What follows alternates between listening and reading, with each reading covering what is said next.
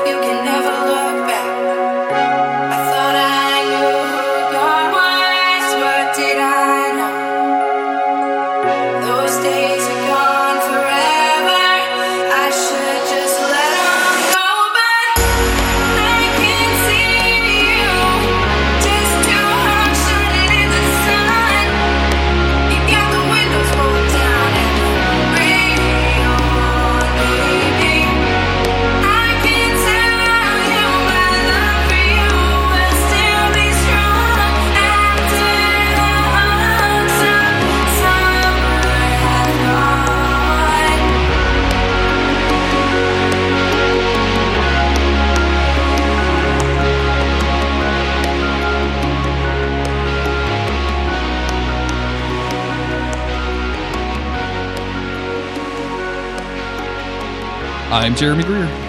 I'm Chris Mosher. And this is Monster of the Week, the creepy but necessary podcast where Chris and I cover every single episode of the TV show Supernatural, so you don't have to. Damn. Chris. That's right. You don't have to. How are you doing today, sir?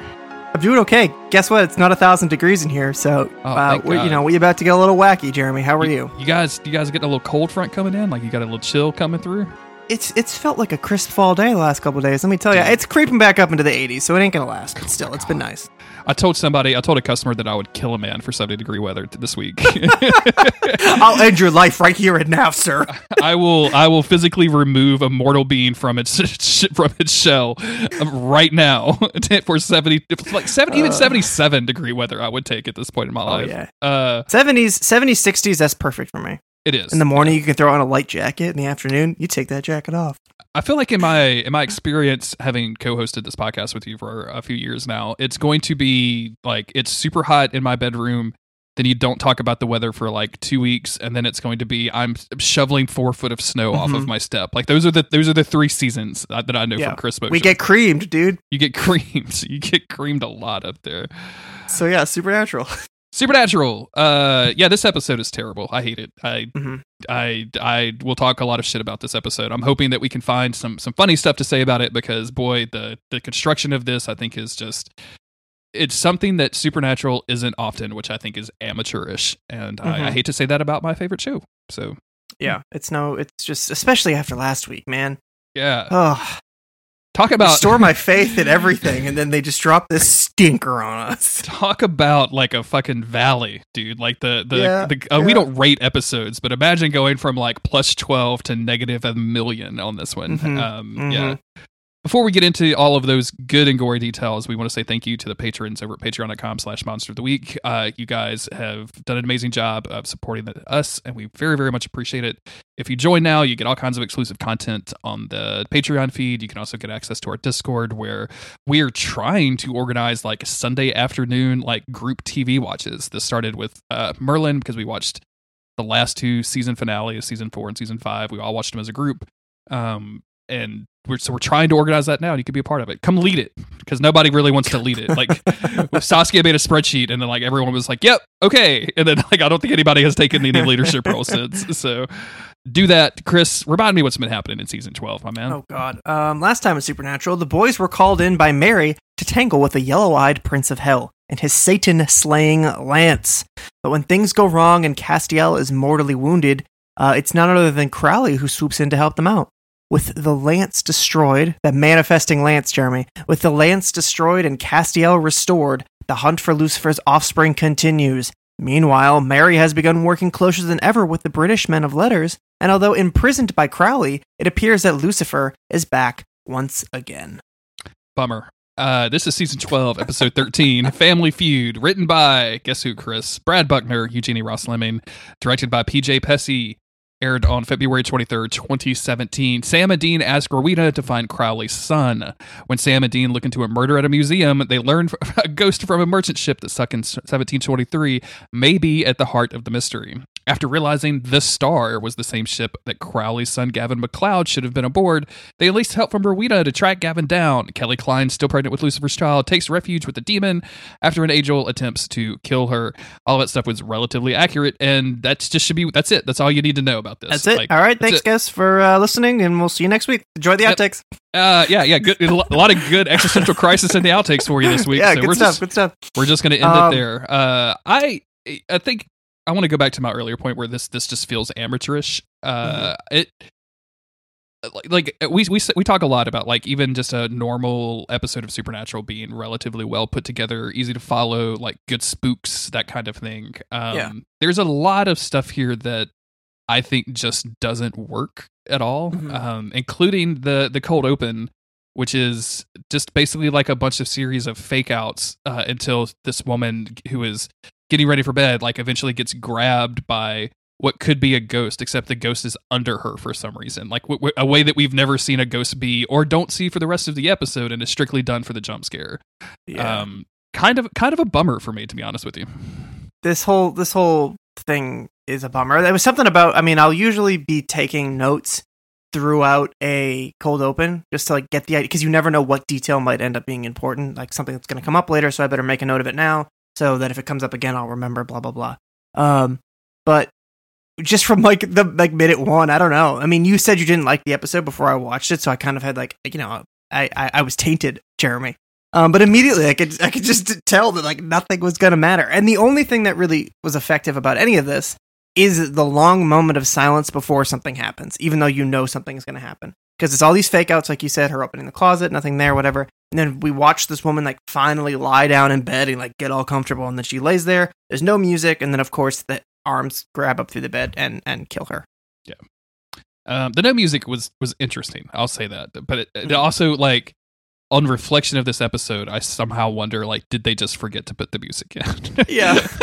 Like, was this one just rushed out, right? Like, and I hate to say that. I'm not actually accusing like any of these people of forgetting to do something important. Like, I'm sure this was an intentional thing. Like, that was okay. I'm making fun, I guess.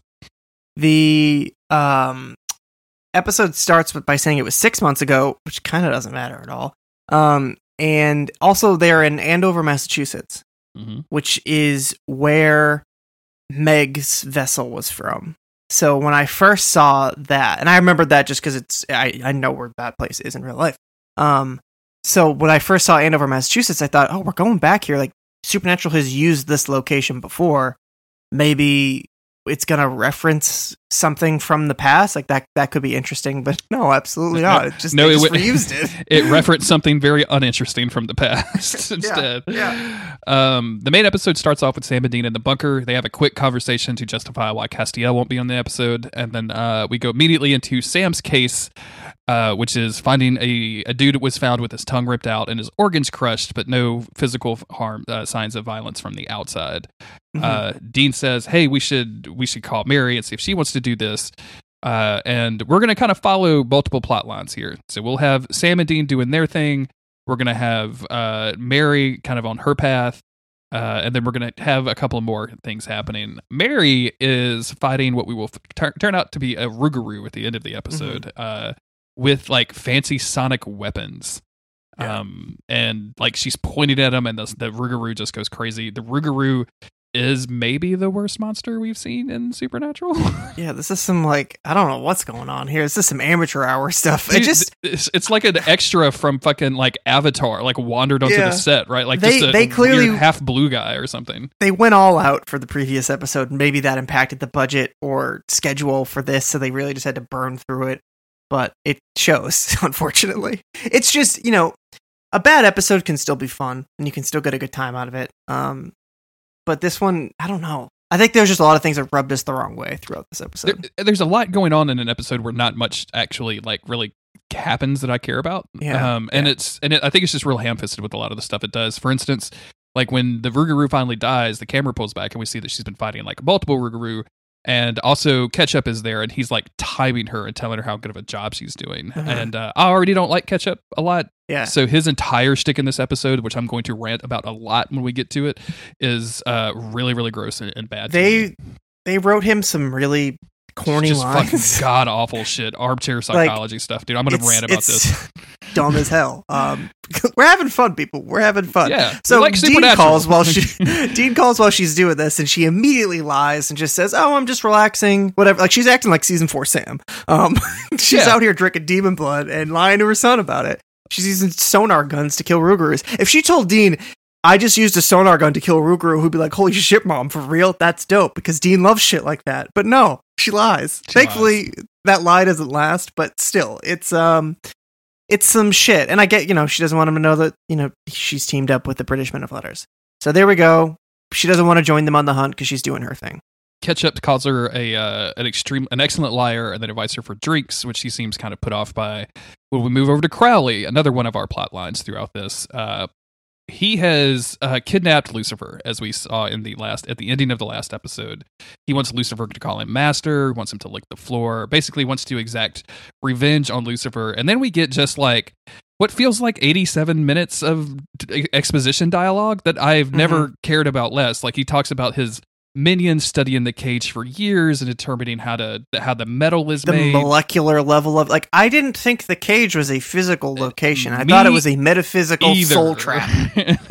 And I know they raised him up and Sam had to go into the cage, but even then I thought that was just a metaphysical manifestation stuff. of this thing. Like, yeah. But for him to be like, we studied the fancy metal from hell, like that's and we made a chair out of it. So now here you are in the weird cage chair. Also, they managed to find Nick, who was Lucifer's original vessel when he came back to Earth, which couldn't at the time support him. It couldn't last through Lucifer's energy. But they have upgraded and repaired it, and have what did they do? Saved it for years. They've been just holding on to this. I guess. And like you have to sometimes be reminded that Crowley's kind of a shitty dude. Like, was this dude still have a mind, or was he just like? Yeah, who knows about that? Was he comatose? Like, what's happening there? And how did they upgrade it? Because Sam is supposed to be the only vessel that could actually take Lucifer. Seems like it would have like shortcutted a lot of season 1 through 5 if they could have upgraded the vessel that Lucifer was already in. What did they just pump him full of Sam's nut blood? Like, sorry, everybody, bringing it back. Were they just going around the bunker collecting bloody tissues till they had enough to make this shit work? Like, I'm sorry. God, can you imagine being the demons that have to do that? That would make a more interesting episode than this episode is. Like Chris and Jeremy as the demons that have been possessed and like also are still doing a podcast about Supernatural at the same time. So they pumped. I'm just going to assume that they pumped Nick full of some sort of Sam DNA, and that's how they're making this work. That's the only thing. Otherwise, the whole importance of destiny and all that shit that they defied and out the window. All right, so Lucifer, by the way, is not extremely impressed by all of this stuff. It's also really dumb of Crowley because he could have been banished back to the cage and off of the show. Not a problem anymore. He's put back where he should have been at the end of season 5 and left there. But instead, Crowley wanted to get his revenge, so he pulled him into the vessel instead of letting him go into the cage. And that's just seems really... Crowley he's the king of hell. He's a demon. He can be petty sometimes, but this just sort of seems beneath him. And it seems very dumb. And I made a comment a couple weeks ago about how at a certain point in the show Game of Thrones, Tyrion starts making really stupid decisions, even though he's a character that was always written to be very smart. And obviously Crowley isn't like the most clever. He's been outsmarted a few times by Castiel and the boys and even Lucifer. But here, just to see him like making what is clearly a huge mistake for the sake of petty revenge just doesn't seem like his character. That's just me. But it's going to have long-lasting effects on the show, clearly. It is. I'm getting the feeling that we need to get used to Lucifer being around, Chris. Like, I feel like if they are doing this kind of stuff now, like Lucifer is just going to be around for a while. So we both suck it up and deal with it. Right. We both liked the reveal at the end of the previous episode, just because it was well done, kind of unexpected, handled in a subtle way. But I think we both were sort of on the same page with, while the reveal was like a good gotcha moment, it's not something that I actually really want to move forward with. So it's a lot. I want to mention too, because it's going to come up quite a bit in this episode. This is also a scene where Crowley explains how he got Lucifer, why he wasn't sent to the cage like Rowena Spell was supposed to do back in the previous episode. And the episode actually flashes back to that like part of the original episode. Mm-hmm. So we see them in the hotel room, and Crowley talks about like sneaking behind everybody and perverting this spell or whatever. And we're going to see this like flashback technique several times while it reminds us of things that happened in the past. And dude, I'm flashbacks should always be used very sparingly, and for some reason, like this Forrest Gumpization of like, oh, actually, here's what really happened, was really like frustrating to me for some reason. Like this makes me think even more like, okay, we're on a tight schedule, we just got to get stuff done, we don't have time to film things, so we're just gonna throw some. I don't know. It's not fun. It's not fun. We go back over to Sam and Dean, Sam has found the case in the cold open that happened 6 months ago, so now they have a pattern. And they start talking about Mary, and Dean kind of theorizes that Mary has something going on that he's not telling us. And of course, Sam is like, "Hey, like she's hunting, like that's a lot. Like you get kind of focused on the job." And Dean is like, "There's something else going on," because Dean was raised by John Winchester, and he can tell when somebody is mad or lying to him. He's an emotional fucking empath, just like any like single parent kid is. Like the oldest single kid of a single parent is like on fucking tenterhooks at all times, waiting for somebody to get mad at him. Yeah. Dean's used to not being loved by his parents, so exactly, that's why he knows what this feels like. Like this feels like John, and Mary has never felt like John. Sam basically had a dad in Dean, so he doesn't know. He doesn't know to not trust as much. He's got a dad in Dean and a mom in Stanford, Stanford University. That's right. Okay, so on the drive over, they're Dean's he's not buying her story. Mm-hmm. And then we cut over to another museum, and we see another dude get killed in a seemingly random way that doesn't relate to the last kill. He just dies. It's a ghost attack, and he dies. It's a ghost attack. Sam and Dean meet with this museum curator who tells them that there's 3 new exhibits. Dean says there's a lot of EMF around, which it's EMF's going nuts, which is the best moment of the whole episode, just because I love when an EMF detector just goes nuts. I do too. And then Sam says, "Well, that's just how this museums are. These ADHD ghosts and their tethers." And I'm like, "Wait, what?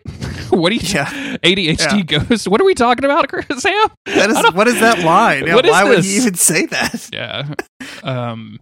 And then finally we get our fourth plot line in this episode, because boy, were things not happening disjointed enough. I think that's the other real big issue. Like there's 4 different plot lines in this, and like none of them get any kind of like link to they don't linger on any of them. Like, so it just feels like it feels like I have ADHD when I'm watching this episode. I'm not, I shouldn't say that. Like, I'm not trying to treat that like with any kind of disrespect, but like, it just feels very disjointed, and like, they're just bouncing about. I have a hard time keeping track of stuff. So, yeah. EMF's going nuts. Doesn't matter. We check back in with Kelly Klein, pregnant with Lucifer's child. And an angel is her waitress at a diner. She has no idea what she's doing. She's just kind of lost, wandering the world, trying to figure out a plan. Back over at the museum, Dean makes a joke about like maybe it'd be an Aztec ghost, but I wrote that down thinking maybe it'd be helpful. It's not. It doesn't have anything to do with anything. They just wanted Dean to drop a sword. Like that's that was the joke, everybody. Sam finds a piece of a ship from a shipwreck called the Star. This piece is on loan from a museum in Andover, Massachusetts. And Dean makes the connection that this was the name of the ship that Gavin MacLeod, aka Crowley's human son, this was the ship that he was on that was supposed to sink before they altered time to let Gavin live in the present day.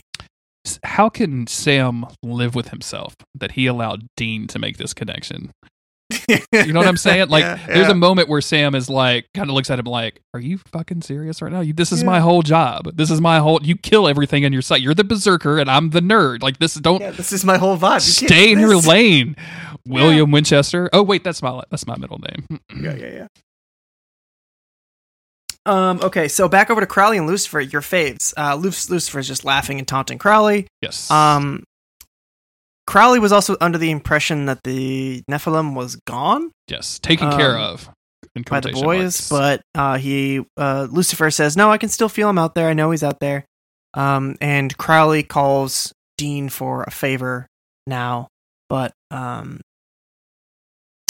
Crowley. Oh no, sorry. Dean calls Crowley for a favor. Yeah, you were right. And then he wants Crowley to get in touch with Gavin essentially to help them out, but he doesn't want to do that. And he also like yells at them a whole lot for not killing that baby, and for not going to hunt it down. Mm-hmm. Lucifer was listening to this whole conversation and realizes that, can hear that Crowley has a son. Is like, oh, we're both dads. This is so exciting.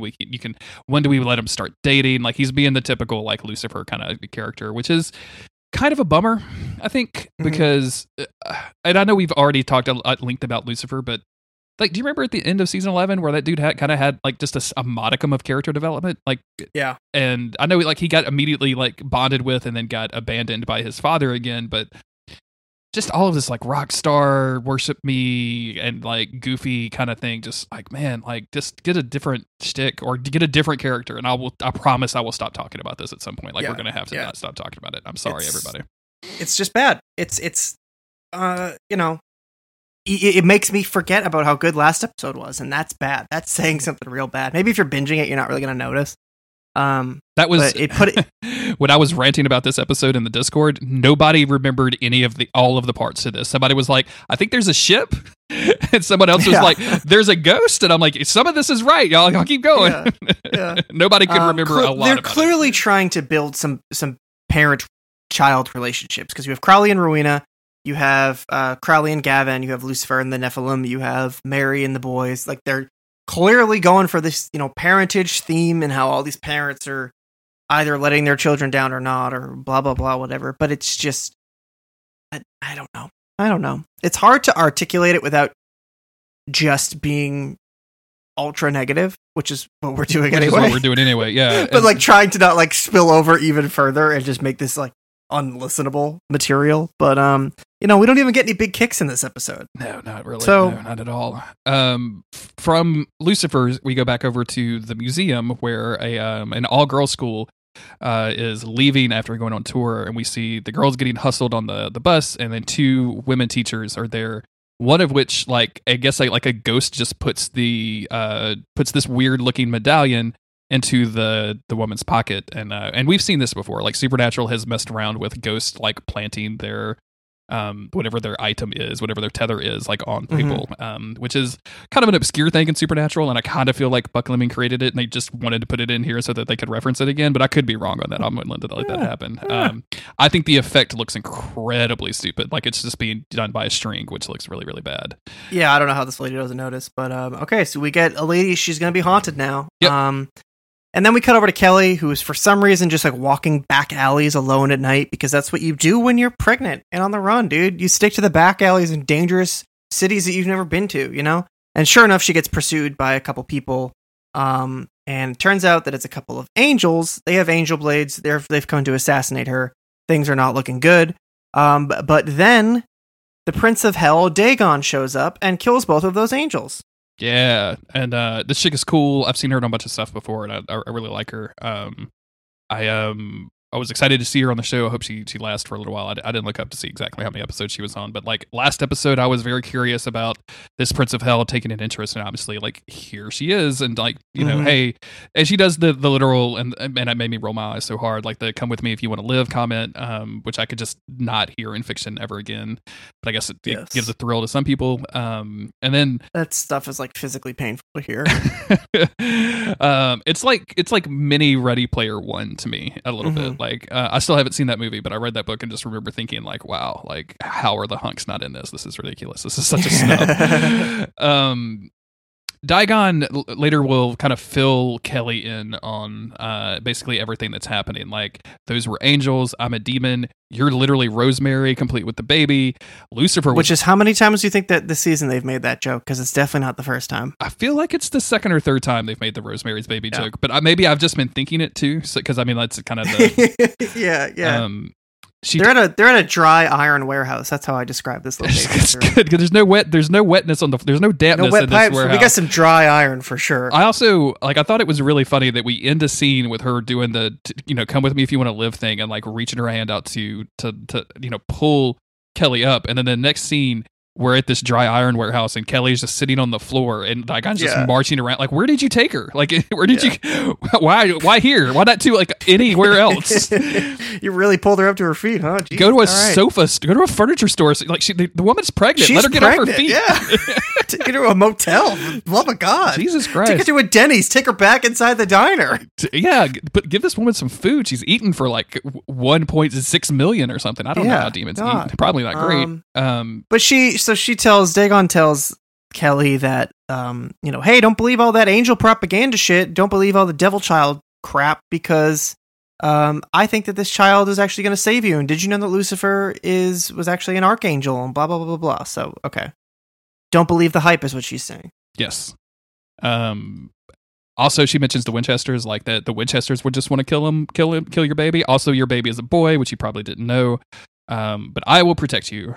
We skipped over a scene where Sam and Dean call in Rowena on all of this stuff and are like, hey, we really want your help. And she's like, fuck off. And they're like, no, really, you're going to actually want to know about this. And Sam gets a little handsy with her. Sam gets a little handsy with her, and she just like gives him the look like, who are you again? Who do you what is think your name? You are, pal? You're the tall Winchester? Was it? I can't tell if they're being flirty or if it's like, hands off, Sam. Like, I know she's like a villain, technically, but it's still weird seeing a giant dude manhandle a small woman. But Buckleming loves that shit. So and they've done a lot to, like, the show has done a lot to take her away from the villain role. Like, she hasn't done anything like outright villainous in a little while, right? Like it's been a few episodes since she's been straight up evil. They take her to meet Gavin. Gavin's getting off a bus. They got him there under false pretenses, telling him that his dad wanted to talk to him and then go to introduce him to Rowena. And then they all go back to the museum. And I love this scene because Sam and Dean have presented themselves as cops to this museum curator. And then they show back up at the museum later wearing hunter clothes, carrying a like 5'2" redheaded beautiful woman and a fucking like idiot gore monster that is Gavin, who like sucks all of the energy out of every single room he's ever been in his entire life. And like the museum curator's like, yeah, this seems legit. You guys investigate. Like, there's been a bunch of murders, but like, you guys just do whatever. This is like, I watch Numbers. This is what they do on Numbers, right? Like, sure, yeah, get after it. Yeah, Numbers. Yeah. So okay, is this where we get the fucking like backstory? Like, there's a locket missing from the exhibit. So okay, it turns out that locket belonged to Fiona, who was the Shrek's beloved girlfriend.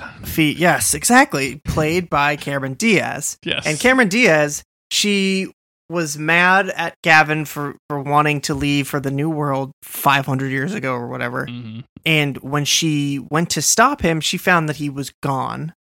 And Gavin realizes that because of the time travel that he was a part of, that when she found him gone, she must have assumed that he got on the ship and left without saying goodbye, so she sneaks onto the ship, and then clearly she died when the ship went down. They could have left it at that. Isn't that good enough? That she hated this voyage, she didn't want anyone going on it, but when she thought that her beloved was leaving her, that she got on that ship, and then when it went down, her restless spirit is attacking, I don't know, anybody who has any lineage tied to this or that. There's so many other things that they could have gone with. Yeah, I don't like this. Like, the ultimate thing of why she's doing and why she's doing what she's doing is super gross to me. I guess we'll get to it when she reveals it a little bit later. Yeah. We go back to they look for the locket. The locket's gone. They can't find it. Meanwhile, Ketchup and Mary are driving to this extremely rustic-looking hotel in the middle of nowhere in his super fancy sports car. And he asked if she wants to go get a drink, and she kind of brushes him off, and then he brings up the boys and says, like, hey, you need to disengage with them. Like, they're obviously not good for you. The British Men of Letters is my family. Like, the work comes first. And then when she refuses to do that, he puts on like his fucking r/male feminism hat or whatever this is they're supposed to be, and just starts this like armchair psychology bullshit of her of like, when you're with them, you're softer and weaker, and I don't mean that in any offense, even though it's definitely an insult. But when you're just thinking about hunting, you're one of the most beautiful hunters I've ever seen, and I think you know that, and you hate it. And I'm like, I Chris, I hate this. I hate this. It was hard to watch. It's so fucking cringy, and dude. I hate calling stuff cringy because it's like a meme, like I don't know, teenage thing to do, but it just is like, holy shit, this is bad writing, and it's poor delivery, and it doesn't make any sense from what we've seen, like from Mary, like I don't know, it's just dumb. It's like the Joker talking to Batman, but it's fan fiction written by me when I was 15. Hell yeah. I would rather bring that up. livejournal.com/Crimson King. I'm sure that's what it was. I would rather read that on this episode than listen to Ketchup talk about this stuff with Mary, because like we've seen that Mary's been fucked up about hunting and distancing herself from her kids. I don't necessarily think that like she's scared of her kids making her softer and weaker. Like none of that doesn't make any sense to me whatsoever. No. Like the times that we've seen her hunting alongside her kids, she's been a badass. Like she's do you remember when she kicked the British Men of Letters ass? She just punched that chick in the face so hard. Yeah. I made a GIF about it. Like 4 years later, I made a GIF about it. So I totally understand, when we started talking about this or talking about Mary, a lot of people were kind of expressing disappointment with her decisions, and I just chalk that up to, it's because she's like hurt Dean and people don't want to see Dean getting hurt by his mom. Like that's really shitty. But I kept reading her character motivations as somebody, as a stranger in a strange land, and having an incredibly difficult time coping with the world that she lives in, and having an even more difficult time coping with the fact that her sons are now full adults and she never got to know them. And I could totally see that as something that maybe keeps her at a distance a little bit. She kind of wants to hunt on her own sometimes, and she becomes more of a Bobby figure rather than like their actual mother who lives with them and whatever. But they just like have veered away from that completely, and just like, well, now I'm so obsessed with hunting that I'm willing to join up with these people that tortured my son. Like, no sweat, gang. Let me just get into this. It just, I don't know. It seems like they wanted to just take what I felt was actually really good character development, character work, and just sort of throw it at some drama, or throw some drama at it rather, and kind of divert it from its course. Because I think that they could have done a lot of interesting stuff with Mary and working with the British Men of Letters, not necessarily one of them. Even then, I could argue that there's a reason why she would do this. If she feels like it'll make her the most efficient person, and maybe the British Men of Letters would get off Sam and Dean's backs, and she can kind of still hunt, have a safety net, but not have to necessarily be beside her sons, because if she feels uncomfortable doing that. But like you said, we've seen her be a badass with Sam and Dean. We've seen her like enjoy hunting with them, and then we see her pull them into some dangerous situation in the last episode.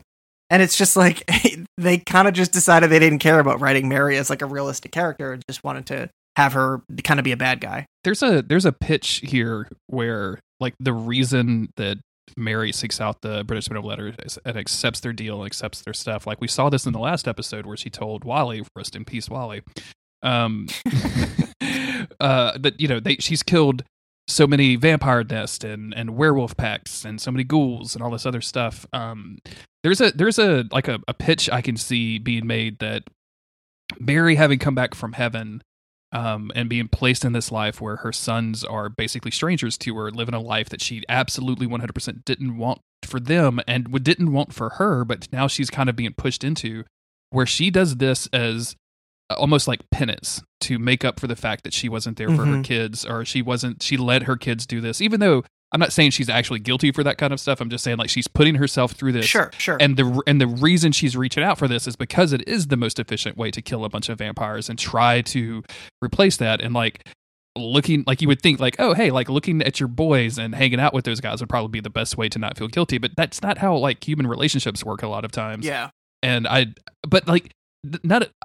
don't think any of that is actually happening. Like that's just what I want to happen. I think they want Ketchup and Mary to hook up, and this is the way that they're going about it. Like I think that's exactly like he is.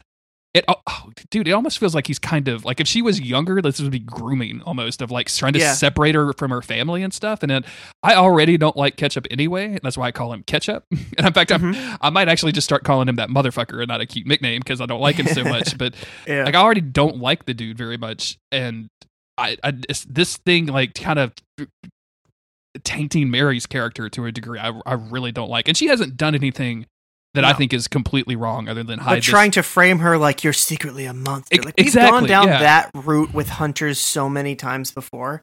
And it seems like we had a really interesting idea on our hands, like working with a character who's out of time and has to deal with that, and how they deal with that, and how, I don't know, letting Mary have her own growth, her own reasons for doing things, like you said, like somebody who's working through stuff for her own reasons, not because of her sons or against her son. Like, it just seems like this is going to be more stuff, more plot for Sam and Dean rather than actual character work for Mary in the long run. But we will see. Meanwhile, Sam and Dean figure out where the locket has gone through, hunting stuff. They go over to this school where the two teachers are that we saw earlier. They're already being haunted. There's a long amount of time of window shades being rolled up and lights flickering. And I'm like, dude, you have already killed 2 people in Scream by with a ghost. Yeah. Like, I don't know what we're doing here. We don't need the buildup anymore. We got it. Yeah. Sam and Dean barge in, shoot the ghost as they are wont to do. And they are trailed by Gavin and Rowena. They quickly fill in these 2 poor innocent bystanders, who I believe one of which is just credited as woman in the credits. Oh, cool. Yeah. Cool. So if you were curious what was going down in the credits for Supernatural, they quickly fill them in on what's happening and then form a seance so that they can summon Gavin's dead GF, who actually shows up when he says, Fiona, it is I, Gavin. Please appear to me. This is the most ridiculous please come talk to me, you're dead speech I have ever heard in my entire life. Yeah. Chris, it is I, Jeremy. I'm here to talk about Supernatural. Yeah. So she appears before him looking like a ghost, looking all intense and stuff before transforming back into her old self. And this is where she reveals that, she's not just haunting the locket and killing people because she died on a ship that she didn't want to be on, but it's because she was assaulted by the sailors on there. And at this point, so we've become, I guess, sensitive to this stuff and when we're reviewing Supernatural. And so it kind of sticks out because they play it fast and loose. They just want to talk about sexual assault like it's a fast and loose backstory or comment or joke or whatever. And I think that's what really rubs us the wrong way. It's not that it can't be used in fiction in any way, shape, or form. It's just that the way that they do it is so blasé and so, insensitive, I guess. But it didn't stop there with this, Jeremy, with the misogyny, because the only way you can get an angry female ghost is if she was assaulted, right? So who is she attacking, Jeremy? What's her MO? Sailors, right? That's the whole. She's been we've been hunting dead ship guys, right? That's, it's interesting that you would think that because that's who attacked and assaulted her and did this to her. Yeah, presumably. But no, it has nothing to do with the actual men who committed this crime. Okay. Because why would she really be mad about that, right? This was written by Buckleming. So what she's really mad about is the teacher on board who made her feel bad about it. So instead of being attacked or being angry at the men who committed this horrible crime, she's angry at the one woman who just treated her like shit about it. Yeah, because you deserve this for liking Gavin. Which is also fucking horrible. Yes. These writers have such deep seated misogyny that they literally can't help themselves. At a certain point, I just was like, is this a fantasy for them? We have to question who they're letting write these episodes, because bad writing is one thing, but at a certain point there's this psychosis slipping through a little bit. It's like, man, the way that you framed that is so fucking deeply misogynistic and fucking weird. It's just that it says so something about weird, the people writing it. And it's so dumb. It is so she could just be mad at Gavin, but they have constructed, and I keep going there's something that I go back to when you talk about fiction or world building or anything of a lot of people get hung up on rules and how things work and things like that. I did that in my younger days, and I try to let that go nowadays, right? If Sam and Dean hit a ghost with something and it doesn't die the way it's supposed to, because of whatever, I don't really care that much. Am I having fun watching it? But if you're setting a premise, if you set out to write some pages of Supernatural and your whole premise is we have to kill 3 people before Sam and Dean's going to figure out what the ghost is, and then the ghost has got to have a reason to kill those 3 people, why this? Why the extra layer? Like, why the assault? And if it is the assault, like, why not have them hunting down the, children of the men that crewed the ship or whatever, right? Like, why? Like, it's because they wouldn't have been in America. Like, I can tell you why. Like, that would have made sense for the ghost to be somewhere for Sam and Dean to hunt it. But it's just so many layers of bullshit to go through, and just to use it just so casually. Like, this is like real world shit for people. And like you said, it's not that you can't use it in fiction. It's just like a fucking modicum of respect for it. Like, that's all I'm saying. And I know we haven't so fast. I know we haven't made a joke. We haven't made a joke in a long time. So like, nut blood, big kick Sam. It's just bullshit, and it started to like freak me out because I know like everybody has always talked about how they don't like these writers or these particular writers do certain things. But there was just like we were texting about it a little bit. I was like getting kind of heated thinking about like. I don't know, thinking some pretty bad stuff about these people who write these episodes. Clearly, I don't know them. Maybe they're just irresponsible and they don't think about this stuff, or hey, we need a little bit extra coal in the fire to make it so that she's really like, why else would she be this mad? Which is just bullshit and it's lazy. But at a certain point, it just starts to make me think that there's something else at work here, an enjoyment of this kind of plot line, or just or like maybe just like whatever. Like, this is the crutch, right? Like a woman can't, like, I think you said this earlier, like a woman can't be mad unless a man has done something bad to her, right? Like, and a man can't be can't start a mission unless like something bad happened to his woman. Like, it just feels so fucking like trite at this point. Like, it's not, if you're not gonna like actually use it, like you're just gonna toss it off, then like why? Like, you just got to do better. I mean, like, I know that's it's kind of a cliche, but do better. And this is going to lead into more ranting, by the way, because as she disappears and Gavin kind of fills in the rest of the crowd of what's going on, Sam and Dean are like, oh yeah, we know how to fix this. We're just going to send you back through time. And then you'll be there, and then like you guys will be happy or whatever, and you can go die on the ship, and then she won't kill anybody, so all of these people will come back to life magically. And yeah, we're just gonna do that. And like, Rowena isn't into this. Gavin is 100% into it. Crowley shows up out of nowhere and is like, absolutely not.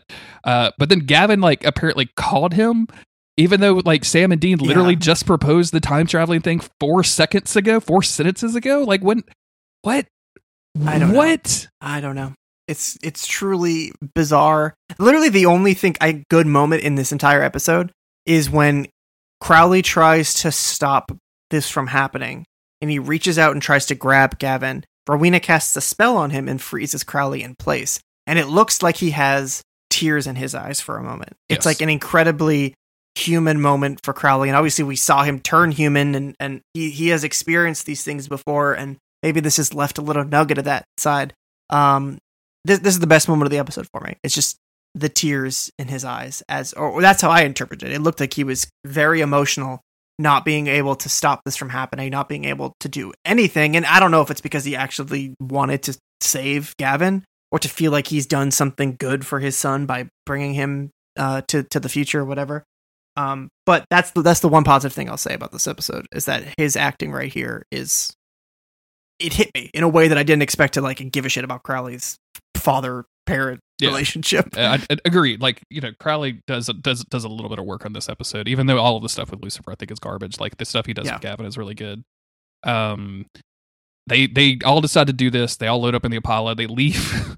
They just leave Rowena behind. Rowena's like, "Can I get a lift, please? Can you take me to the bus station? I'm at an all-girls school, and like two of the people, like one of them is dead. Like, I need to kind of maybe get out of here before the cops show up." Dean has to pull her aside. He's like, "Listen, my brother is really in love with you, and it's just a lot. It's gonna be a lot. Like, it's a lot. He's gonna like probably like try to get in the back seat with you. Nobody wants that. He doesn't. He doesn't fit, and you're going to be uncomfortable." Yeah.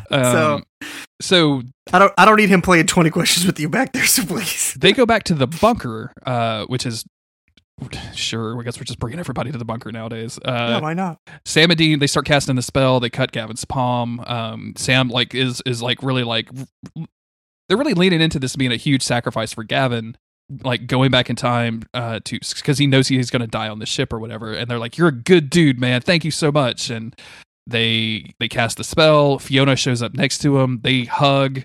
They start glowing and then fade to smoke. Like we fade to black, come back, and Sam and Dean are like, "Oh yeah, all of those people that we definitely still remember because we only knew about them because they were dead are alive now. because that's how time travel works in this world. We've definitely confirmed all of this stuff. Like they should have just like it should have been erased from history and their memories. I don't know. But also, if Gavin hadn't been taken by Abaddon in the first place, then they wouldn't have been able to. I mean, like, if you're going to do time, again, this feels just like the sexual assault thing. Like, if you're going to do time travel, like, you can't just fucking half-ass it. Like, you gotta either play it real fast and loose and do something extremely cool with it so that I don't care about the consequences, or you have to care about the consequences, which is impossible because it's time travel. Yeah. Like, Chris, I'm so frustrated. I'm so mad. It's incredibly frustrating. It's, I don't know if they thought they were tying up a loose end, but they just made the end even looser. Nut blood! Big kick Not Sam! blood, bro. Hiya! Yeah. We gotta make jokes. I gotta make a joke. We got our jokes. Yeah. So yeah, I don't know.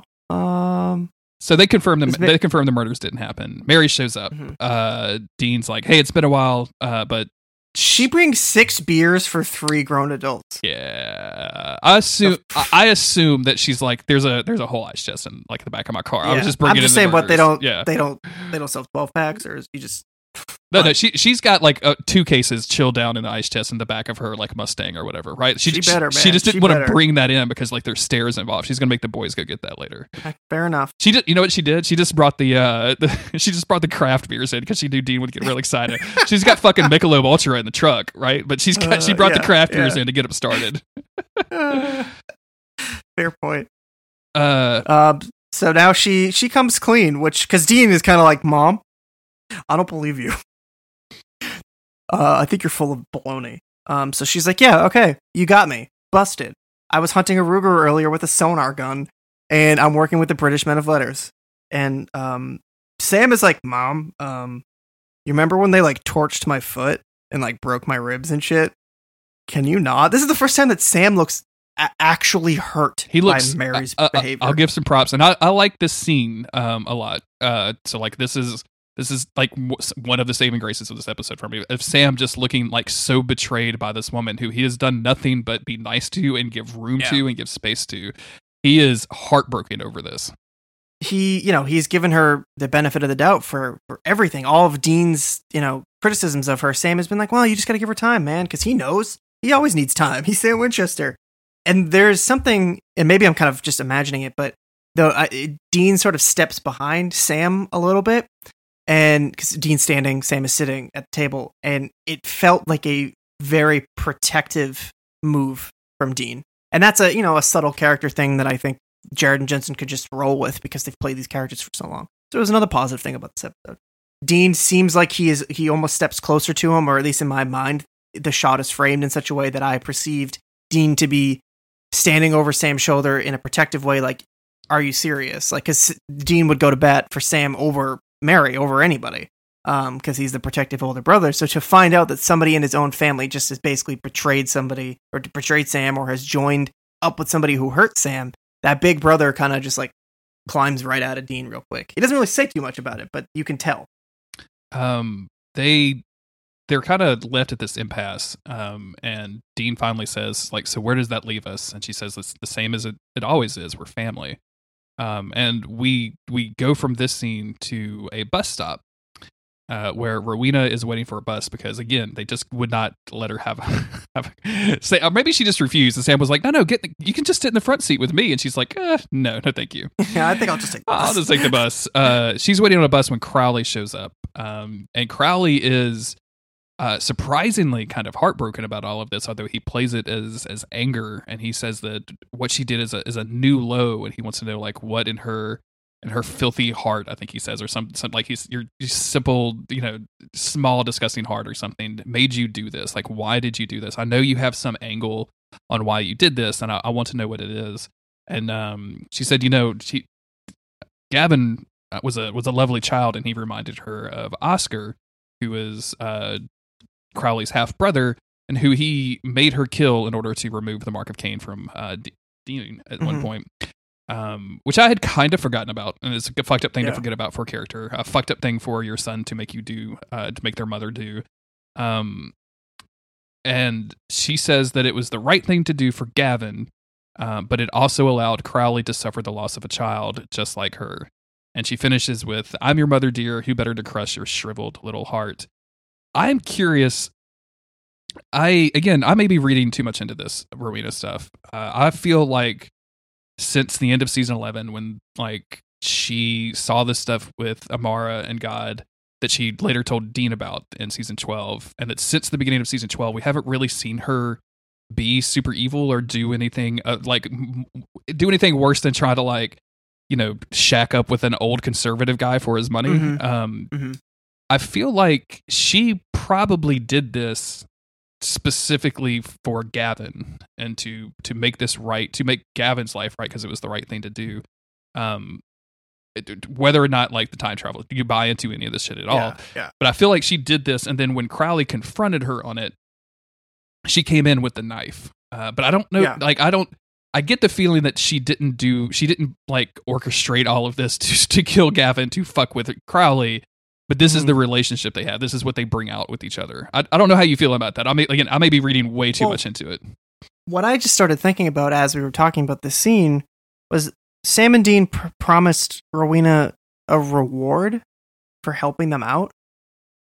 Was the reward supposed to be like revenge against Crowley or something? Oh, that's way more fun. I thought the reward was just meeting her grandchild. So if it's literally to kill her grandchild, like, oh, that's real fucked up. Because I thought like, oh, they'll give her the book that or something. Like they're gonna give her something that she wants, some magical item, and then it never came up again.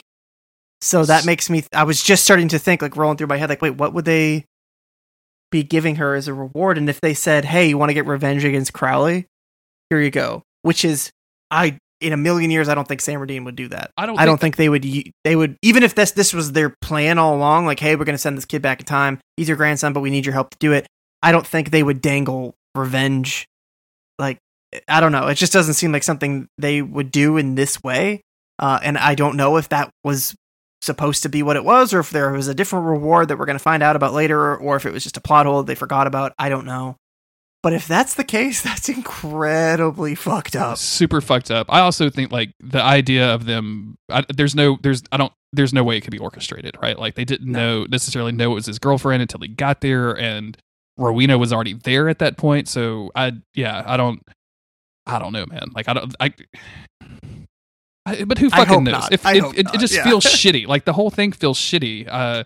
But I actually do like the, I guess to say positive things about this episode, like the Crowley stuff earlier where he got emotional about his kid was really good. And now Rowena, like whether or not she did this with the full intention of punishing Crowley or getting revenge on Crowley, or she did it and then was given the opportunity to punish Crowley with it, I don't think matters that much. I like either one that happened, and she like delivers kind of a killer performance because you could tell she's upset about it, like she's emotional about it, and she's like, this relationship I think is super interesting. Like I like this relationship between the two of them because both of them are real shitty, horrible people, and that both are still trying to figure out how to like love each other at the same time, which is kind of supernatural.txt. So I kind of dig this, Chris. Like I kind of like this thing.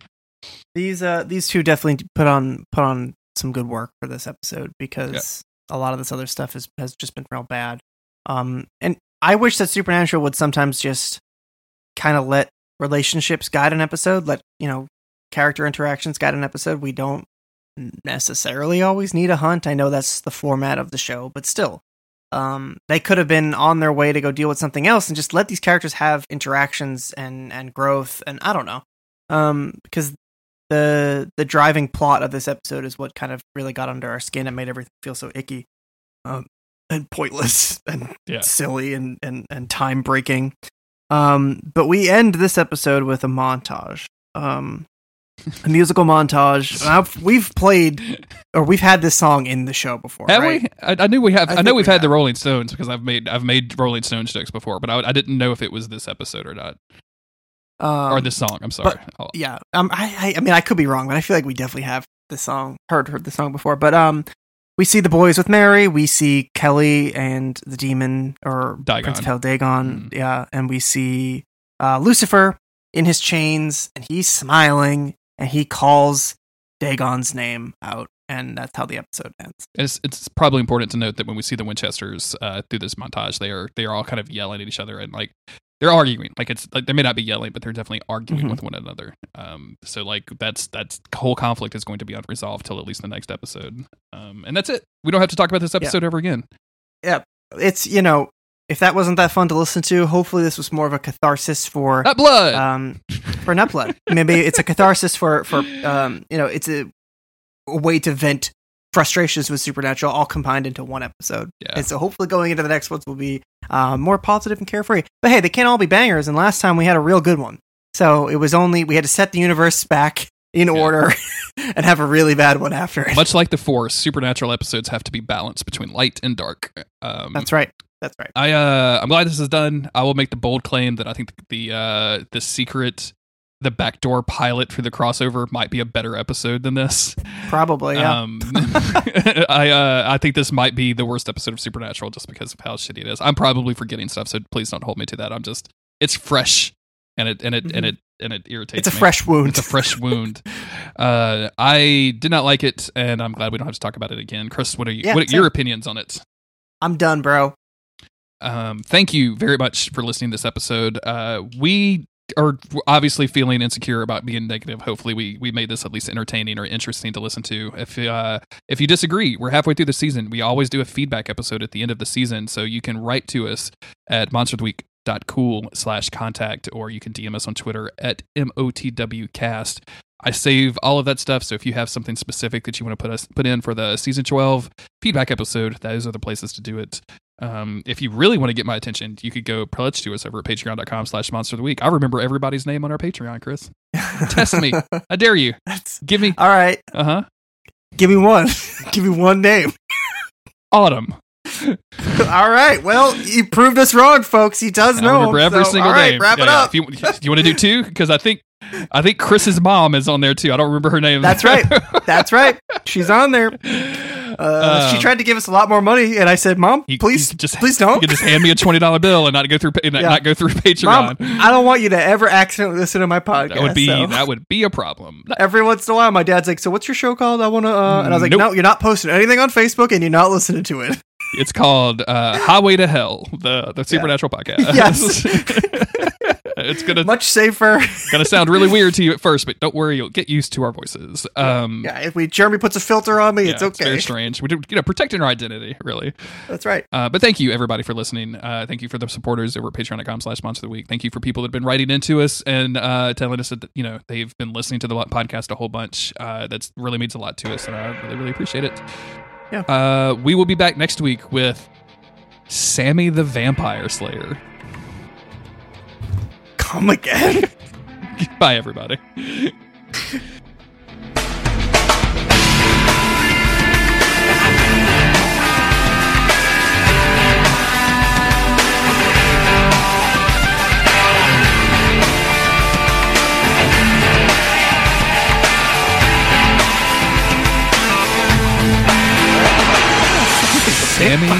Sammy the Vampire Slayer. I'm not going to give you any more details than that, so.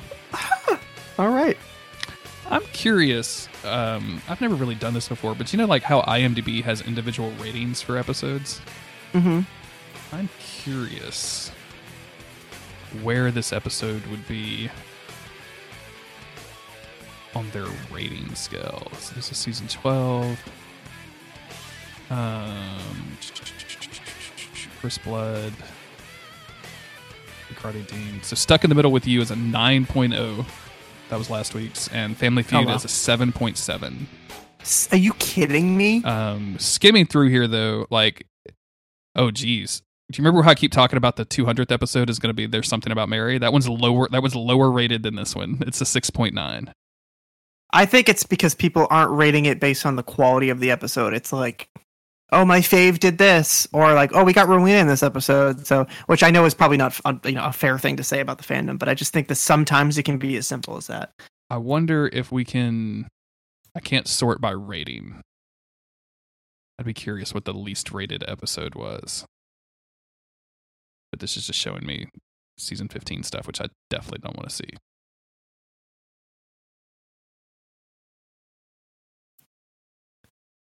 I just deleted like 30 gigs worth of podcast stuff. Whew, that feels good, doesn't it? I don't have a very big hard drive on here, so definitely good to clear that out. Yeah, you can't seem to sort by... I would be really curious with the best rated... What do you think the overall rating for Supernatural is on IMDb? It's probably like an 8 something, right? I'm going to need you to nail it down for me. My head says 8.8, but I'm going to say 8.6. It's 8.4. So you're close. Okay. You're close. Okay. 377,000 people. Wow. So it's a pretty well-liked show, you know? Rating by demographic. Ooh, this is fun.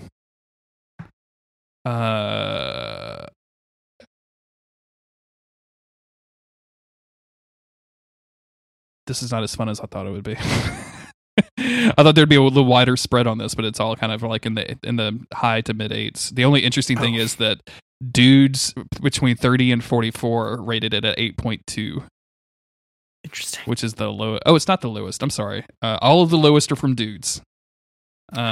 Less than 18, they've rated as 7.8, and there's 136 of them. And it's an 8.2 overall? It's a 8.4 overall. Oh, 8.4 overall. Yeah, okay. yeah. Okay. 136 male people under the age of 18 have rated this, and they've averaged that to a 7.8. 45 and over, there's 15,000 dudes over 45 that have rated this as 7.9. Wow. They just refuse to give up that 8. Mm-hmm. Mm-hmm. By comparison, Naruto Shippuden has an 8.6 on. Wow. Damn. Coming for him. Wait for Naruto of the week. Coming soon. 2021. Full Metal Alchemist. Yes. Yes. Brotherhood. Yeah, definitely. That's the good one. Definitely. 9.1. It's not bad. Not bad. It's good. I would argue that's good. That's good. That's an A-. Episode guide. So I really want to see. Damn, I just won't do it. Sorted by popularity. Merlin has a 7.9. Oh, here we go. Really? Mm-hmm. It's because of the ending. I haven't seen it. All right, here we go. We should have been doing this in the outtakes. This is already a really long episode. Maybe I should save this for next week to quiz you on the top 5 and the bottom 5 episodes of Supernatural. All right, yeah, save it for next time. I already uploaded my audio, so. I'm still recording. I still have you, so it's no big deal. I think, interestingly enough, all of the first 5 episodes are from what we've already covered, except for one. And let's go to... How do I get to the last? Just want to see the bottom 5 real quick. I'm curious if this is in it.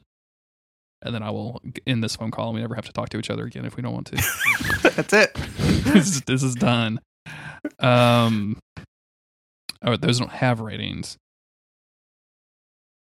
Well, this is not good. The least rated episode... Well, I guess this is not in here. I don't actually see Family Feud in this list at all. So it's not even in like the bottom 20. Wow. Well, this is going to be a fun thing to do next week. Bye, Chris. Yeah. This was enjoyable. Okay, bye. Bye. Catch you later. I don't know if your mic is on, or if you're just ignoring me, frankly. Oh, hey. Sorry. I was rebooting and Discord automatically opened in the background, and I did not know that I was still in the voice chat when it did that. So I'm actually still working, word. but I hopped in. I was all good to go, and then somebody messaged me and was like, "I need help." Oh, do your thing. I'm not in any rush. No, it's okay. I could have logged out before 4:00, and here I am. But it's cool because I rack up that extra time. I leave early on Friday. Forget about it. Forget about it. Forget about it. You know what I'm saying? Forget about it. Just like this episode. Forgot about it. Forgot about it. This is like some season 3 shit. Get out of here. This is miserable. This other thing I'm working on just while I was waiting for this dude to respond to me. I used to be able to select all, edit all at the same time and have all of these changes go through for all, 100 things I'm trying to do. But it just doesn't work anymore when I do everything at once. So I have to do 10 at a time, wait a few minutes, refresh, do the next 10. It's so stupid. We built an internal program to so they didn't have to license other programs from outside the company and pay money to use them. Sure, yeah, that always works really well.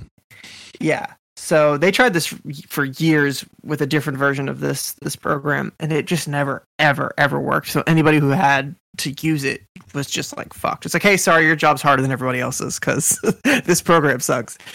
This one can do things that we've always wanted other programs to do, and it's tailor-made to us. But that means that any time that we have an issue, it's like, well, sorry, we now have to like build a new version of this to make it work, and it's a pain in the ass.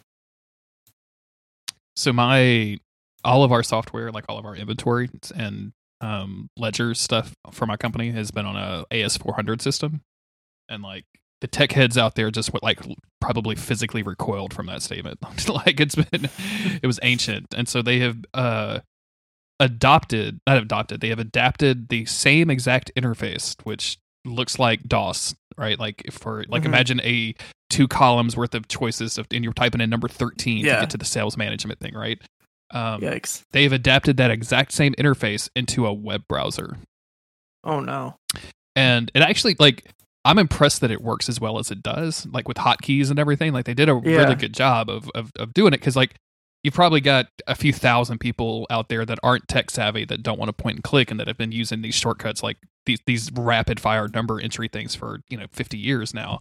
Mm-hmm. So they can't really fuck that up. But for me, who just goes in and like goes to an item, and because my job is weird, I have to do this manually. Goes to an item and like selects all of the transactions of that item that we sold, and like copies and pastes that into an Excel file to compile like a sales report every month.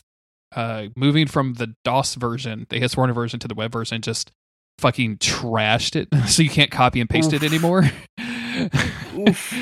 And I was like, man, this sucks. And so like I called somebody, and they were like, yeah, we don't really know. And then last month, just out of nowhere, a download to Excel button appeared, and I was like, okay, and I could do that, but the download to Excel button doesn't have the quantities on one screen, or it doesn't have the cost and sell, and I need both quantities and cost and sell for my spreadsheet. Yeah. So it's like now I'm doing 2 spreadsheets and merging them together, and it's just a giant pain in the ass. It sounds like a huge fucking pain in the ass. All right, I'm logging off now. There was a lot of inside baseball about my bullshit. Have you watched this 13-minute long trailer for our gameplay thing for Wukong, Black Myth Wukong? I did see it in the Discord, and I saw somebody post about it on Twitter, but I have no idea what it is. Yeah, I'm looking at it now. It looks like, I don't know, like furry Neo, I guess. I think it's based on Journey to the West, which is like Enslaved was. Yeah, it's what Dragon Ball is based on too. Yeah. I don't know, it just like you were a mosquito and now you're fighting like fox ninjas. Like I'm just kind of like I have the volume turned off, but yeah. So, I'm not even recording it. I don't even have fucking. Wow, Chris, it's almost like you're trying to do your day job and a podcast at the same time. Check. All right. Yeah. Check it out. Check it out. Just want to make sure that all right. I've made this mistake so many times. Every time I don't check is when it turns out to be an issue. So you got to check every time, even though if you think you have it locked down. Dude, you think doing it for 4 years we'd have it locked in tight? Because when I did Chomp Chain, I never even looked at a fucking microphone. No, they had that shit lined out for you. Yeah, Joe had it all figured out. It's funny, he would test us every time. Like we would all use the same channels, same mics every time, but he would just tweak it every time just to make sure. Yeah, you gotta turn a knob. Like if you got everybody there, you gotta turn a knob. You know what I'm saying? Like, don't be just having me sit down and not turn a knob to adjust for my voice. Like I don't even want to see that bullshit. Right. This looks extremely dope, by the way. This furry Neo looks extremely dope. Oh, cool. What was I looking at? I already can't remember. It's been a weird day today. I've been kind of sick. I had some dairy products, which I shouldn't have done. Uh-oh. And it's just thrown my whole day off, Thankfully, I was working from home. My neighbors were complaining about their health problems to me because that's, I guess, something that old men do to other old men now. It's what young men do to other young men. That's me and you. Also, yeah. I was basically having an outdoor podcast. Okay, there's a giant like troll creature just wandering around in this forest. I am kind of here for this game. You're in for giant troll. Okay. Yeah, so I'm just going to turn that off so I don't get distracted. But he was complaining because he had to stop eating pimento cheese because it fucked up his cholesterol. And apparently he was like, he has eaten so much pimento cheese that his doctor noticed. And he's like, I can't help it. I just love pimento cheese on celery. And I'm like, okay, cool. All right, dog. That's cool. That's a lot. He's like, yeah, sometimes I just sit there with the package and just, eat it. And I'm like, wow, dog, that ain't right. That's a lot of information that I couldn't even remember your name until like that dude over there said it. So like, we're going to need to talk about boundaries from here on out. I got the unit you sent me. The unit. He said whatever the hell that thing is called. The Shield TV. The Shield TV. So I was bringing it into the podcast room. Okay. Because there's a spare TV in here. And wouldn't it be dope if you could watch videos in there? Yeah, boom. Forget about it. And while I'm doing that, I just thought, I have this HDMI cord in my hand. I could hook up a second screen for my laptop. You could? Because work would be so much easier with a second screen. I have 2 screens at work. So I spent a while like troubleshooting, making everything work. Finally get in there. I'm in my like remote desktop because I'm accessing my work PC. I don't have like all of it on my actual home laptop. I'm just remoting in. And I finally got both screens working. So I go to just drag everything out. I basically just have to extend it. And the window will only go like a 1/4 of an inch onto the second screen for some reason. No matter what I did, I just couldn't get it to fully expand to both screens. So I was like, well, that was a complete waste of time. That was a complete waste of time. You should have sent a text to your boy because I could have told you that remote desktop is not going to play very well with multiple monitors. Yeah. Yeah, I should have known that too, because even at work, if I remote into a different PC, I would have the same issues, but I just didn't think about it. Yeah. It's frustrating and annoying, and having 2 monitors is the best thing. Right now, I can look at furry ninjas and also our waveforms and my recording software. That's great. So. See, I could if for some reason we have a couple culprits and we'd have to ask these people multiple times, hey, can you not send a screenshot of these account numbers? Could you just like copy and paste the account numbers into an email so that I can then copy and paste them into the system? Because you send me a screenshot. And now I got to tab back and forth between that window and the window where I type everything in. And I got to remember this 14-digit account number because I don't have 2 screens and I can't just copy and paste. This is a huge pain in my ass. What happened to me this week is my boss called me and I got that spike of anxiety because my boss is calling me because, my boss is calling me. And I pick up the phone and he's like, hey, Can you? Hey, you're a gamer, right? Can you make it so I can edit this Excel file? And I was like, I mean, yeah, sure. Just what are you trying to do? And he's like, click enable editing. And he was like, I'm just trying to, I'm trying to put my name in, but it's all formatted wrong and it prints on 2 pages. And I'm like, oh my God, what is this? So the first thing that he sends me is a scan of him trying to print the Excel file, which he didn't print in landscape. So he scanned that into PDF and emailed that to me, which was helpful because it had the things that he wanted to put in the actual Excel file. So by the time he sent me that, but also the Excel file, which he did not create, this is like an official bid form or whatever for like a company, and I was like, well, like it has that they did that thing where like name in one cell. And you would just expect want you to put the name in like the next cell over, right? In the next column? No. It's just name with a 45 character long underscore blank on the same cell, so that if you click any of the other cells, you just fuck everything up. Yeah. It's hilarious. All of the quantities for all of the items that they wanted us to bid they didn't have just the number. They had like 19 each. So you couldn't just like do the multiplication, like you couldn't do like an equal such and such times such and such to get the total. Like you had to actually do the math, and it was ridiculous, Chris. Like Excel is so powerful and so unwieldy sometimes. Man, I'm like, oh God, why are you sending me, like, why are you printing stuff and scanning it and then emailing it to me? This is the worst. It's the worst. I don't want that shit. Get it away from me. Your phone, I may have mentioned this to you before, but like your phone has that ability to save a signature so you can just sign a document and send it to somebody real quick. And I did that for like some work stuff. And the person on the other end was like, okay, how did you do that so fast? And I'm like, I just did it with my phone, homie. I was like, no, it was NBD, no sweat gang. And she said, no sweat gang. And she's like, do you have an iPhone? I'm like, yeah. She goes, you gotta tell me how to do that. And I'm like, no, I don't. we don't work for the same company. I have to take scans of Excel files from my boss. I don't have to do shit for you. Yeah, I gotta do work. Not talking to you. You should Google signature on iPhone and just go down a rabbit hole because I do not fucking care. Oh, every time my supervisor's out, so I'm like covering for him. I end up just Googling shit. How do I do this in Excel? How do I do that? I don't need to learn anything. No one needs to teach me. I just fucking Google it. I'll give you a secret, Chris. When I was doing computer repair work in the early aughts, late 90s, early aughts, people thought I was an extremely smart guy because all I knew how to do was Google something and find and remember stuff. That was it. That was my two talents: was Googling problems, finding solutions. I guess that's 3: finding solutions, and then remembering that later and looking. You just gotta not be lazy. Yeah, you just have to not be lazy. But then, even then, it's like you're still being lazy because you're getting paid for it and you're just Googling stuff. I don't know, dude. I think. Look, if I'm getting paid to figure out the answers to questions you don't have time to figure out, then I think I'm doing good. Yeah, that's true. That's true. This morning, I was texting you and then I tweeted about streaming Final Fantasy VIII. You did? Right? Because I thought, hey, why wouldn't I do that? Right? We've been like, we're just streaming here and there and trying to get a little more comfortable with it. It was 8. 8. Yeah, okay. I don't know. I did not read it as 8. I thought you were talking about 7 this entire time, but I thought that was weird. Yeah. Squall, my boy Squall. Yeah. I play fast and loose with those Roman numerals. So you do. That's on me. Where was I going with that? Oh, I watched a streamer play it. I like a compilation of them play. It came up in my YouTube feed. I watched a lot of random shit on YouTube today. Like a dude who couldn't pronounce the word doll despite being fully English speaking.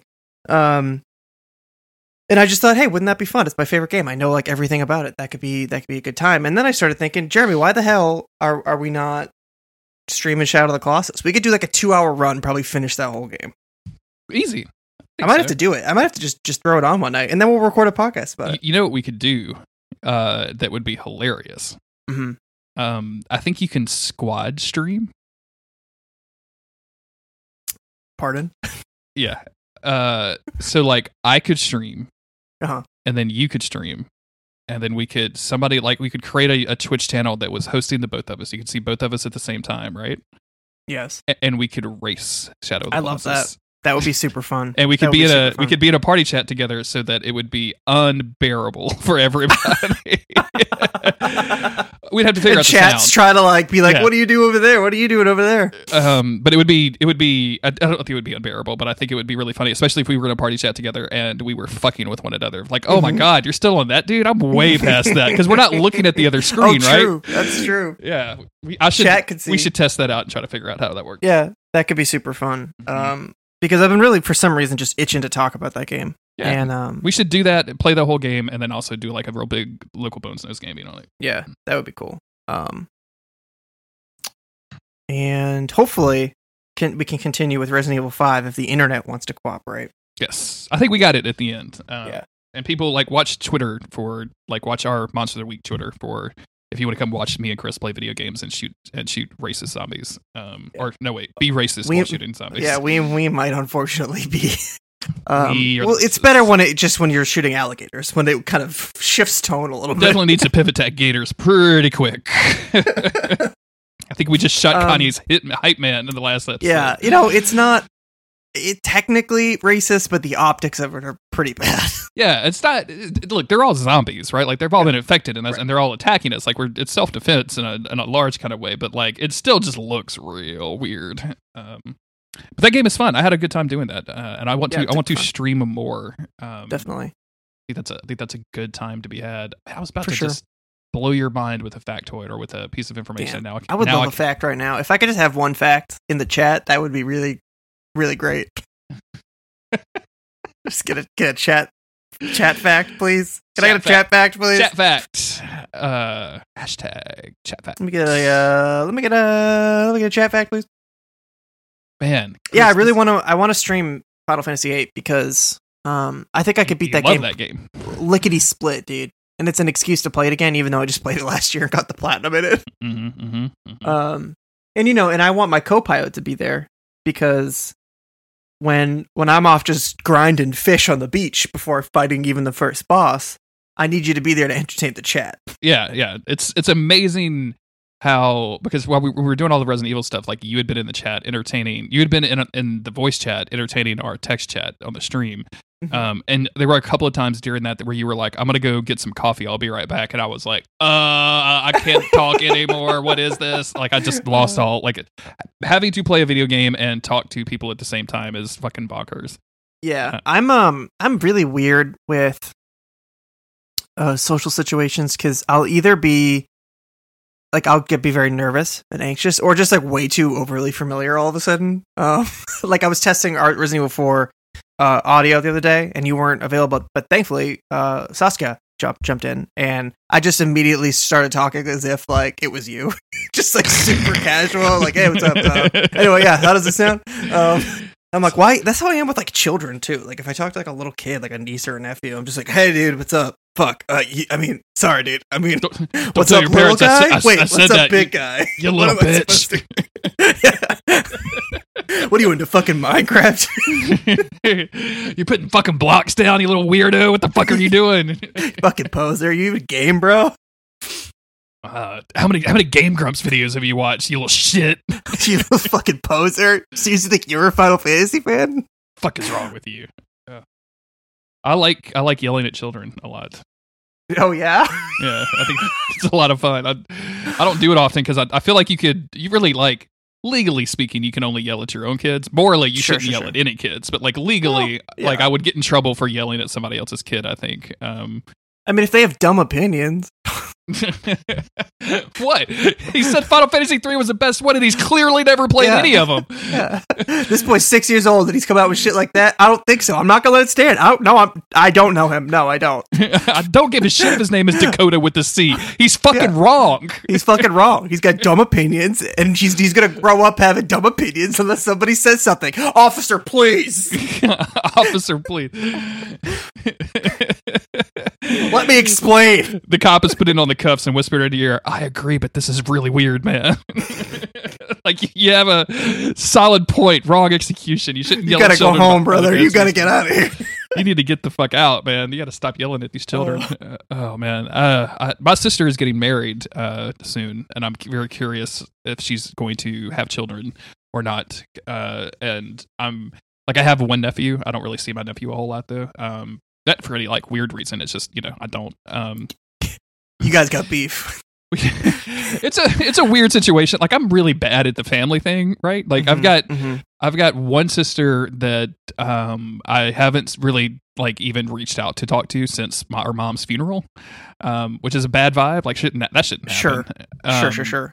But like, she also doesn't reach out to us. Like it's a weird kind of split thing where she went with her dad and her dad's not related to us and all this other stuff. Like, it's just a weird vibe. And I have another sister who like is kind of ostracized from our shared parent. Like, they don't really talk to each other, which I think kind of includes me, but definitely doesn't. But I've reached out a few times and she hasn't called me back. So like, I'm not going to chase that bullshit. You know what I'm saying? Yeah. But now I've got like, and definitely should chase it. Like, she's my sister. But so this is the sister that's getting married is the only sister that I'm like really, really close to. And I'm curious if she's going to have kids, and if so, like how much I can corrupt them. Like, I really want to be an Uncle Jay that gets to corrupt a child. Yeah. So. Yeah. My sister's having a kid now. So, shout out. I'm weird uncle. Let's do this, baby. Hold on. Let me Google our big hands hereditary. It's the other sister, unfortunately. Our small hands. We keep wondering hereditary. We keep wondering if my big feet will somehow show up. Yeah. Because there's nobody else in our family has them. It seems like we all have different traits of either one of our parents. All these like weird little things. But these gigantic feet of mine, they can't be traced back anywhere. Like, my dad wears a size 12 shoe, but that's not a 16. Yeah. We're both 6 feet tall, so it doesn't make sense that my feet are like irrationally large. It's also why I get hurt so much, but I'm so clumsy. All right, I texted you the other day, I was all fucked up from my leg, which still hurts falling real around, bad. Falling down the stairs and like wounded yourself, and it was like you had a series of unfortunate events happen to you. I'm just always off balance because my feet are too. It's like if you're walking around with shoes that were too big. It doesn't matter how used to them you get. You're still off balance. Maybe you shouldn't wear the slippy cowboy boots all the time, like as stylish as they are. Maybe I'm wearing basketball shorts and cowboy boots, brother. You should wear something with clicking and clacking around the house. With just a little bit of fucking traction, dog. That's all I'm saying. It's a little bit of traction. You make a good point. I told Autumn I wanted to because my job is very rural and like a lot of these dudes are like country guys, and I was like I bet I would like jeans and some cowboy boots would help me like shake some of my nerd vibe a little bit, and maybe they would look cool and I would be cool. And Autumn bought me a pair, and she like it was a conversation. She was like, "Are you sure? Like, are you sure? Like, this doesn't?" And I'm like, "Yeah, let's try it out." She's like, "Well, I'm gonna buy them from like a place I can return them." I'm like, "You won't need to, no big deal." And like, yeah, instantly put them on and just started sliding around the fucking floor. And I'm like, "Yeah, I don't want to do. You gotta break them in, dude." No, I don't. Well, that's fair point. But that's part of getting them. You have to break them in a little bit because they're a little bit too slippy and slidey at first. Also, they tend to be pretty stiff when you put them on. They're extremely stiff. They were very uncomfortable at first, but I knew that going different. In, so I wasn't worried about that. It's different wearing cowboy boots up here because it's more of like more of a novelty because people don't generally wear cowboy boots in Massachusetts. That's not a thing. It's not a thing that cool or normal people do. Yeah. And I think I told you before, I started wearing them because I tried them on. I was at like the mall with my friends or something, and somebody was getting a new pair of shoes. I go into a shoe store. Obviously, I can't buy shoes. They don't make them at my size to like put in stock at a store, unless it's like some big ass basketball shoe or something. So they had cowboy boots there in like a 12 or a 13. And I just thought, I'm just gonna put it on. I'm just sitting around waiting, so I'm just gonna put this shoe on. And it kind of fit, and it made my feet look like a normal size. And I've always been super self-conscious about the size of my feet. So I just thought, hell yeah, dude, I'm gonna get some cowboy boots, and been rocking them ever since. They probably don't help make my feet look any smaller, but definitely not. They make me an inch taller. Are you? I follow some people, and I know some people that are kind of snobbish about their cowboy boots. Like they go to seek out. I work with a guy who has these cowboy boots that he wears, and I think they're like special. I don't think that they're gator, but they're like some weird. They're made out of some weird animal that cowboy boots aren't normally made out of, and it always comes up in conversation where someone's like, "You got those ostrich boots," and he's like, "Yeah, I've had these for years." And like, I actually kind of want to say that they're ostrich boots now that I've said it out loud with my mouth. That's very interesting. Yeah, I think they're ostrich boots. But like, have you gone like deep to go to the cowboy boot store and like picking out the leather and everything? In 10 years, I've had 2 pairs of cowboy boots, and they're the same pair. I don't even remember the name of the brand, to be honest with you. But it was nothing crazy, just a standard leather cowboy boot. Bought a pair in probably 2010 and wore through them, and then I think maybe 2 years ago, I bought the exact same pair. Saw it listed online. They had been out of stock, whatever, but for whatever reason, just one pair was listed online in my size, same exact color, brand, everything. So I got them, and then just been wearing them since. They last a long time, especially since I don't do a lot of walking. Yeah. So we were talking earlier about our cardiovascular issues and how we should have some of that vascular if we could. Dude, like I've been doing my exercises, and like it's been great. I put on a lot of muscle, and I feel in that regard, I feel better. Like I feel stronger than I have since I was a teenager, probably. Like I feel like I can lift a truck sometimes, but I will get out of breath so fucking fast because my cardiovascular health isn't like, I'm not doing any cardio. I'm just doing like body weight stuff. So I gotta run or jog or even walk. Just anything to just really get it moving, Just walk down the road, man. Like gotta keep that heart going. We were doing a really good job of that at first, of just walking down the road, and then they opened the gym back up, and Autumn goes to the gym at an insane time in the morning, so there's basically nobody there. So, and I could do the same thing. I don't want to say that none of this is Autumn's fault, and I could also just go walking down the street by myself too, right? Like none of this has anything to do with anything except my laziness. And yes. And I'm at the point now, especially with the COVID stuff, like where anything bad that happens to me, I'm like, oh, I'm dying. I'm going to be dead tomorrow. It makes me even more anxious about stuff, which triggers other weird anxiety issues, which makes it difficult to like do my job, which is drive across South Louisiana and over bridges sometimes. So very fucking weird nowadays. It's super weird. I just keep having like random extreme bouts of depression or anxiety. I'm like, man, can we fucking not do this today? I got a lot of stuff to do, and I'm just depressed now.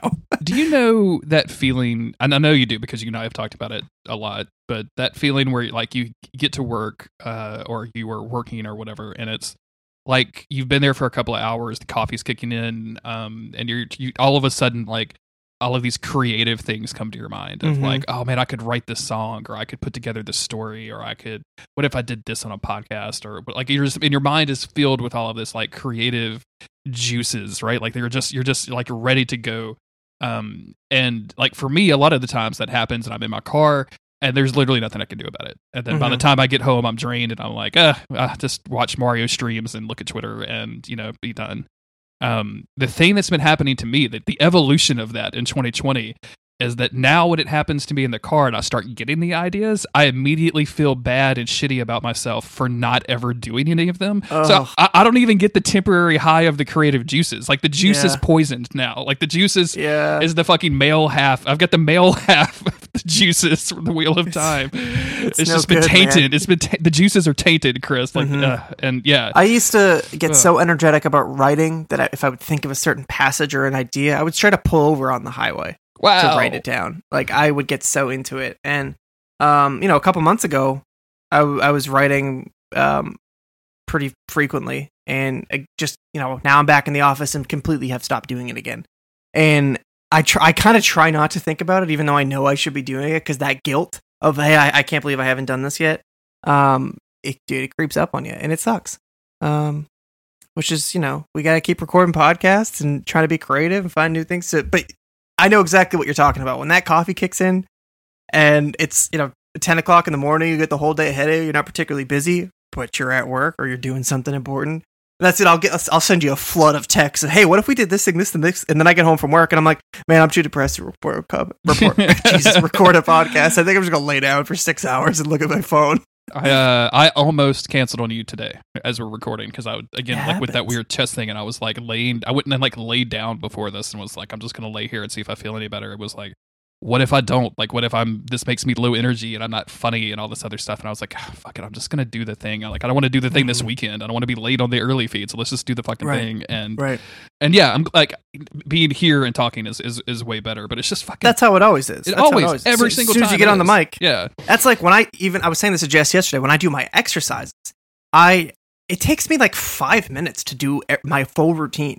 That's not a lot. Like I build it up a little bit more each week. So I'm doing more and more and more. But like, it really does not take me a long time to do my routine. But it will take me so fucking long to build up like the mental drive to go and do it. Like I didn't do it all day today. I've been home all day.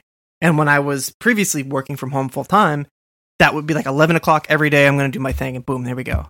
Ready to go. But now I'm just like, I have to fight to do it, even though it's so much easier for my body and it literally doesn't take any time at all. I just like cannot find the drive to do it. And then once I do it, I'm like, oh yeah, that was easy. It's just the same thing with anything. Getting up to go to work, doing the podcast, stuff that I enjoy doing, it still takes that extra push. And I guess, that's just part of living in a fucked up world right now. Our brains are just kind of mush.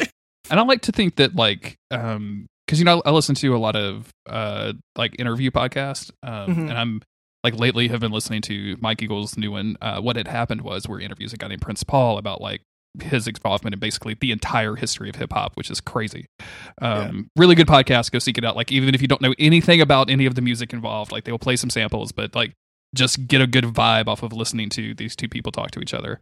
But it's like this dude who is like instrumental in some of the biggest records of all time, who has done more and like who is this insane like producer, creative genius, is like at one point living out of the basement of the house that he had bought his mother previously, and like not ashamed to bring the RZA over to listen to beats, right? It was like, I got to come to you, Riz, like that kind of thing. And like also just like he was, the episode I listened to today was like, yeah, we haven't done a third album yet with this group because like we've talked about it, we both want to do it, but I'm not like feeling creative. Like I don't want to start this with that when I don't have this kind of thing that I know I can go into it with, and I've been feeling like kind of down on myself and all this other stuff, and I'm like, what does it take? Like, what does it take for a human being just to have fucking like confidence in themselves? Like, because seriously, if and this is like a vibe that I've seen.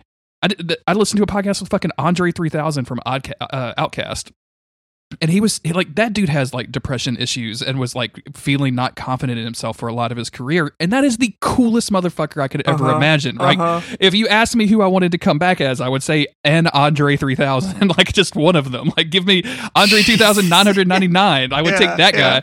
Like he's one of the coolest dudes ever, and like still has, you know, weird mental issues. And I don't know what to do about that, Chris. Like, what do we do about it?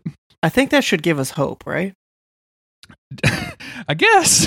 I don't know, man. Like, there's a glass half empty situation where it's like, this is the rest of my life. Yeah, that's true. Well, okay. In that effect, yes. At a certain point, it would be nice to feel fulfilled. But if that never happens, at least you can maybe trick yourself into believing that some of it is the imposter syndrome stuff. Like, sure, yeah, definitely. Like, okay, maybe what I have done is worthy, or maybe it is good enough, even if I don't feel that way. And as long as you can have those blips of happiness, then I don't know. The blips of happiness are new patrons and like crossing over a 100,000 download marker in our metrics. Like those are my two blips of happiness. Like in regards to podcasts, like Autumn is pretty cool. Like don't get me wrong. Yeah.